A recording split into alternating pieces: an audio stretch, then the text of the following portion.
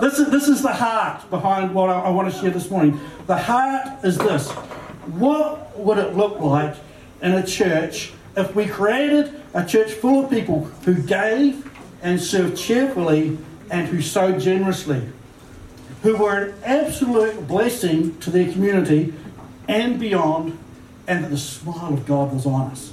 What would that look like? What would that be like? And that we'd walk together in the blessing of God, and we'd get that well done, good and faithful servant, thumbs up from God. How would that feel? You know, that would be a good place. And that's what I want to preach you into. And as your pastor, I want to teach you and I want to lead you into a place of freedom. That would be in a place of freedom, not in a place of guilt or fear. That'll teach you the ways to God. And I want to talk to you about this because God wants to add to your life. He doesn't want to take away, right? So how are we going to operate? Well, this for me, this is like the key verse which speaks to me around this, and I'm going to preach from it, is in 2 Corinthians 9, verse 6 to 7. And the context of it is Paul writing to the church in Corinth, and it's around taking up an offering, so obviously it relates. And it's worth reading the whole passage, to be honest. The whole passage is brilliant and outlines it all. I'm just going to pull out 2 verses this morning and preach from that. So 2 Corinthians 9, verse 6 to 7 says this. Remember this, whoever sows sparingly will reap sparingly, and whoever sows generously will also reap generously. Each of you should give what you have decided in your heart to give, not reluctantly or under compulsion, for God loves a cheerful giver. And this is kind of like, this is the question which I continually ask, and I continually pray and try to work my head through. How do we create in church environment cheerful givers? People are going, man, I can't wait to serve. I can't wait to give. There's that excitement, that cheerfulness around giving. Not that resentful, not pulling churches after my blooming money again. I have to go there, I've got to turn up and, serve on the welcome team or whatever like that. Oh no, the rosters come up. But we'd not be in that place, because who needs people in that place? Not us. We don't need people in that place. We need people to turn up and go, come on, we get to do this. So how do we create cheerful givers? If God loves cheerful givers, who wants to be loved by God? Yeah. Because God loves these people. What's the path to blessing? How do we operate, not just financially, but also serving in church? And my heart is that there will be freedom, that there will be longevity, there will be faith attached to how we serve in church. And so what I'm going to do with this verse is we're going to start at the end of the verse, which is the cheerful giving bit, and we're going to go backwards. We kind of like reverse engineer this. Is you up for that? It took me a while to work this out, to go backwards around the verse. So we're going to start with the end of the verse, which says, each of you should give what you have decided in your heart to give, not reluctantly or under compulsion, for God loves a cheerful giver. So let's go with not reluctantly or under compulsion. Okay, who's ever done something reluctantly or under compulsion? Come on. Like all the time. We'll pray for you later, brother. To be a cheerful giver, okay, your heart and your mouth need to be saying the same thing. Because otherwise you end up, you're doing something and your heart's not in it and you're not there. And if we look at Jesus in the Garden of Gethsemane, so here he is, he's about to be betrayed, he's about to go to the cross, and he finds himself in this place, and there's this wrestle going on within him. And in Mark chapter 14, you can read the story. He goes to this place called Gethsemane, this garden, and he says to his disciples, hey, you guys just sit there and pray for me. I'm going to go and pray. I'm going to cry out to my Father. And so he takes Peter, James, and John along with him, and it says he's deeply distressed and troubled, and that there's sweat drops of blood. I mean, this is the wrestle. This is serious stuff. And he knows he's going to the cross. He knows he's going to face the hardest moment of his life. And he says, verse 34, he says, my soul is overwhelmed with sorrow to the point of death. He said to them, stay here and keep watch. Verse 35, it says, going a little farther, he fell to the ground and prayed that if possible the hour might pass from him.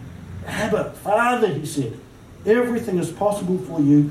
Take this cup from me, yet not what I will, but what you will. And you find that when you read through it, he goes back 3 times. And the disciples are falling asleep, but he goes back, and he goes back to God and says, come on, is there any way this could go differently? Can I pass this cup? Well, everything's possible with you, Lord. Can we do this somehow different? And eventually he utters the words, not my will, but yours be done. And he's giving his life, and that's the ultimate sacrifice, right? We think some of the things we do is hard, but, dying on the cross, that's got to be right up there, giving your life. But the difference is that he goes to the cross as the Saviour, not a martyr. And he goes to the cross out of obedience and out of choice, rather than out of, God made me do it. I had to do that. And he counted the cost, and he made a decision. In Hebrews 12, verse 2, it says, for the joy that was set before him, he endured the cross. See, he worked out, what's the joy set before him? It's you and I, isn't it? It's you and I. And he came to this place of reconciliation in spirit and said, for the joy set before me, I can go through this. I can do this. I can work this out. And he goes where his heart and his mouth and his actions are all lining up together. He's going, hey, this is going to work out in the end. I'm going to bring salvation to these people. And that's how we've got to operate with our mouth and our heart and our actions are all congruent, are all saying the same thing. Because otherwise we get into this place of pretend agreements where you're doing something and your actions are lining up, but your heart's not in it. And sometimes we can find ourselves in that place. I know for myself, we had 3 brilliant years in Kensington Temple, a church in London. And it was this massive church of about 12,000 people in the centre of London, and I was youth pastor. But it was full on, and it was fantastic years. But by the end of it, we were working, as pastors, we were expected to work 6 days a week. There was 5 services on a Sunday. There was Wednesday night prayer meeting, Thursday night youth meeting, Friday night miracle service. Every weekend was conferences, Easter, Christmas, meetings. Meetings after meetings after meetings after meetings. And it was a fantastic, and I absolutely loved it. But by the end of it, I was going, my heart's not in this. This is killing me. And every now and then Priscilla was working shift work, so she'd have to come to church to find me, come to the service to find where I was. And it got to a point where it's going, I'm doing the right things. I'm serving Jesus with all my heart, but my heart's not in it. And at that point, there needs to become a shift. So we moved back to New Zealand, which was awesome. But don't become a resentful giver. To operate obligation where you're physically present, but your heart is not in it. And sometimes in church life, which we need to smash, is that there's an overemphasis on loyalty and service and arm twisting manipulation. And I want to, as far as much as we can, and I don't think we can ever remove it totally, but as far as we can, let's not do arm twisting or manipulation in church, right? Yep. Who's up for that? Yep. Come on. Paul Scanlon, great preacher, he said this: if your lips say yes when your heart means no, you're driving with your foot on the accelerator and the brake simultaneously. Have you ever felt that? You go, yeah, and your foot's on the brake. What happens? You burn out your engine. You're trying to do that. And we have to have that ability to negotiate, the ability to say yes. Say, hey, I'm going to do this for the next year. I'm going to do this, I can sign up for once a month or whatever like that. I can give this amount. I can do that. And that we operate in that place. Let me ask you, what are you currently doing reluctantly or under compulsion? Clean the house. Come on. Because this is my observation over years in church life, is that what happens, people going, yes, yes, yes to your face, and then suddenly one day they disappear. And you go, because they've been operating in resentful giving for far too long. And I've wrestled even preaching this because I think, oh my goodness, if I preach this to these people, next week I'll have everybody resigning off every single roster in the church. There'll be nobody serving in any area. Everybody will step down. So this is my fears, this is my pastoral fears, preaching this to you. But more important than that, my commitment to you is that I'm in this for the long term. I'm in this for longevity, that there'll be healthy serving in church life. Not people burnt out or shriveled up and resentful around church. Which means that we as a church, we may go at a slower pace. But I'm actually okay with that. If we can look after people and love people and help them with that. Right. African proverb says, if you want to go fast, go alone. If you want to go far, go together. I'm going, let's go together. And I'd much rather do it cheerfully than too fast. The next thing I've got here is, which going backwards in this verse, each of you should give what you have decided to, in your heart to give. So what's in your heart? See, it's whenever we're giving, whenever we're serving, it's a heart thing. And we need to operate out of heart and passion. You know, I believe in this church and I believe what God's doing. And I can see what God wants to do here. And so whenever we're doing something, it's not to get people on board to give more or to serve more. It's not an extra arm twist. It's an extra, come on, let's enlarge our hearts. Let's enlarge our capacity. Let's see what God could possibly do. What does God see around this place? That He would enlarge our hearts, that we get to do this. We get to partner with the Most High God to build His church on this planet. I don't think there's anything more exciting than that. And that God would increase our heart. In Matthew 6:21, where Jesus said, where your treasure is, your heart will be also. And so sometimes I think that we need to put our treasure where our heart is. And sometimes that shifts our heart into a place. If you've got shares or investment in anything, what do? You're checking it, aren't you? Okay, is that going up or is that going down? Or where are we going? And invest. Because when you invest in something, when you sow, when you give, when you serve, when you turn up and be part of the team, there's that thing where you say, come on, God, what are you doing? It enlarges our hearts. It enlarges our capacity. We take a keen interest. We keep going back in this verse. Each of you should give what you have decided in your heart to give. And with this, I want to say to you, make a decision. Make a decision. Decide what you're going to do. It implies that you've thought about it beforehand. It's not an emotional-based, spur-of-the-moment decision. Anybody been in those conferences where there's a big offering? And they get very, very good at encouraging you around the offering and in that. Again, my pastoral heart goes, these guys don't need more money to upgrade their lighting show.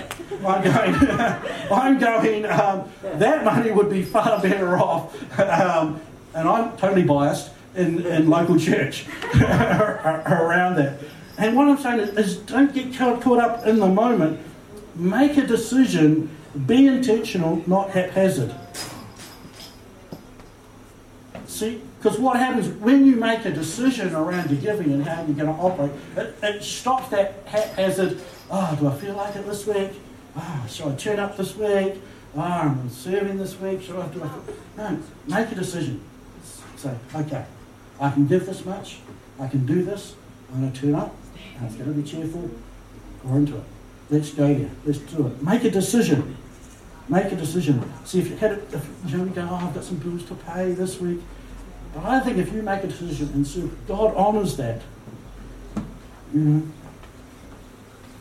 Decide what you give. See, a cheerful giver is about finding that sweet spot around us. And I've made a little graph.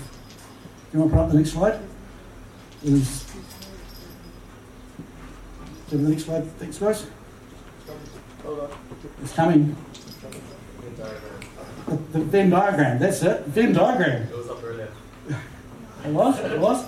There we go. Hallelujah. There it goes.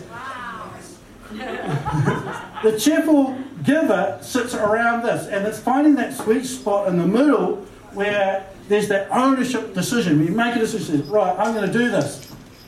And then there's the passion, there's the heart behind it, and there's the giving and the service. And when it connects, when you find yourself in that place, and obviously I'm talking about church here this morning and giving around us, but also in your workspace, in all the different things that you do. Find that sweet spot where you can function. You say, yep, I can agree to do that. I can do it. It's an ability to say yes.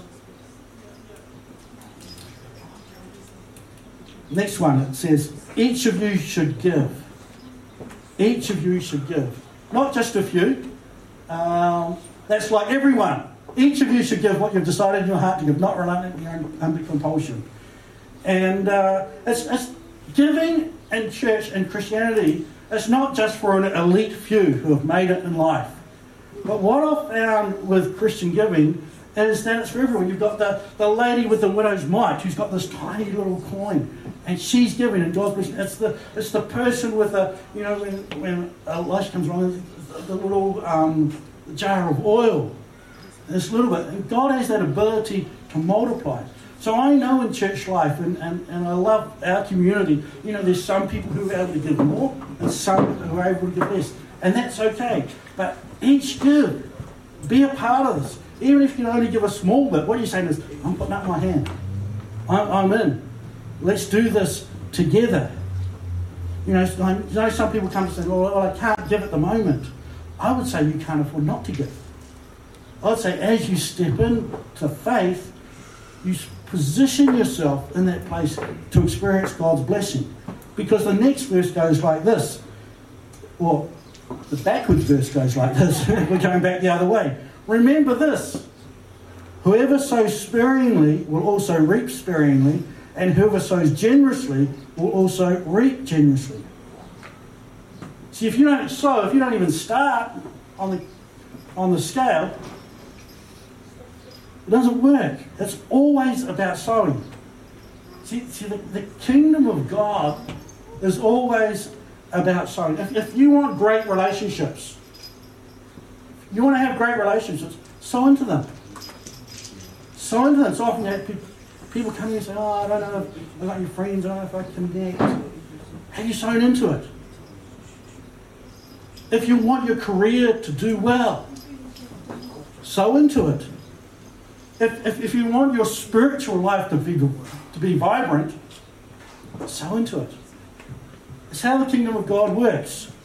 If you want to be a part of a great church, who wants to be part of a great church? Yeah. Who wants to be part of a great church? Sow into it. Come on. You sow into it. See, it always amazes me when people don't sow into areas and they're surprised when there's no harvest, when there's no fruitfulness. For the farmer, he's waiting for the harvest. He's waiting for the harvest to come. But if he's forgotten to plant the seed, he could be waiting a hang of a long time, right? You go, where's that? How come it's barren? How come things not happening here? He's forgot to sow. You wonder why you found yourself in a barren place around some of these areas. So, I would personally say, this is a little bit left of centre, but if you're trying to buy a house in Auckland, which needs a miracle, let's be honest about it, and every time I bought a house in Auckland, it's required a miracle. That's the time to sow. That's to say, God, I need a miracle. I'm sowing. I'm expecting, God, you to come through on this. And I tell you what, God can write off, 20 grand, 30 grand in 20 seconds at an option or whatever, and the ability to do that. So I'd say, if you're expecting God to move in the world, if you want to, can I encourage you to say, God, I'll believe for a miracle. I'm putting this down. So give generously. The call right throughout New Testament giving is generous giving. It's generous giving. And there is a reward attached to it. It's not just so that, the church is going to suck me dry. No. God's a good God who his heart is to bless you. He's a good God. And that we'd hear that well done, good and faithful servant would come upon us as we give. You know, I want to honour all the absolutely ridiculously generous people in this church. This church runs on just some amazing people who just give generously and who serve ridiculously, who turn up amazingly. And the blessing of God, that the goodness of God rest upon you this morning. That there would be a harvest. And I don't want to promise you, and I'm never, around this, I promise you a Mercedes-Benz or anything like that. I think the fullness of the inheritance of God is in heaven. But I still believe that on this planet, there's as we sow, there's a blessing, there's a reaping, there's a harvest which is available to us. So let me just, in conclusion, remember this. Whoever sows sparingly will also reap sparingly, and whoever sows generously will also reap generously. Each of you should give what you've decided in your heart to give, not reluctantly or under compulsion, for God loves a... Who are we? Come on. Let's be cheerful giving. Let's be cheerful around this. Why don't you just stand? I'm going to pray for you.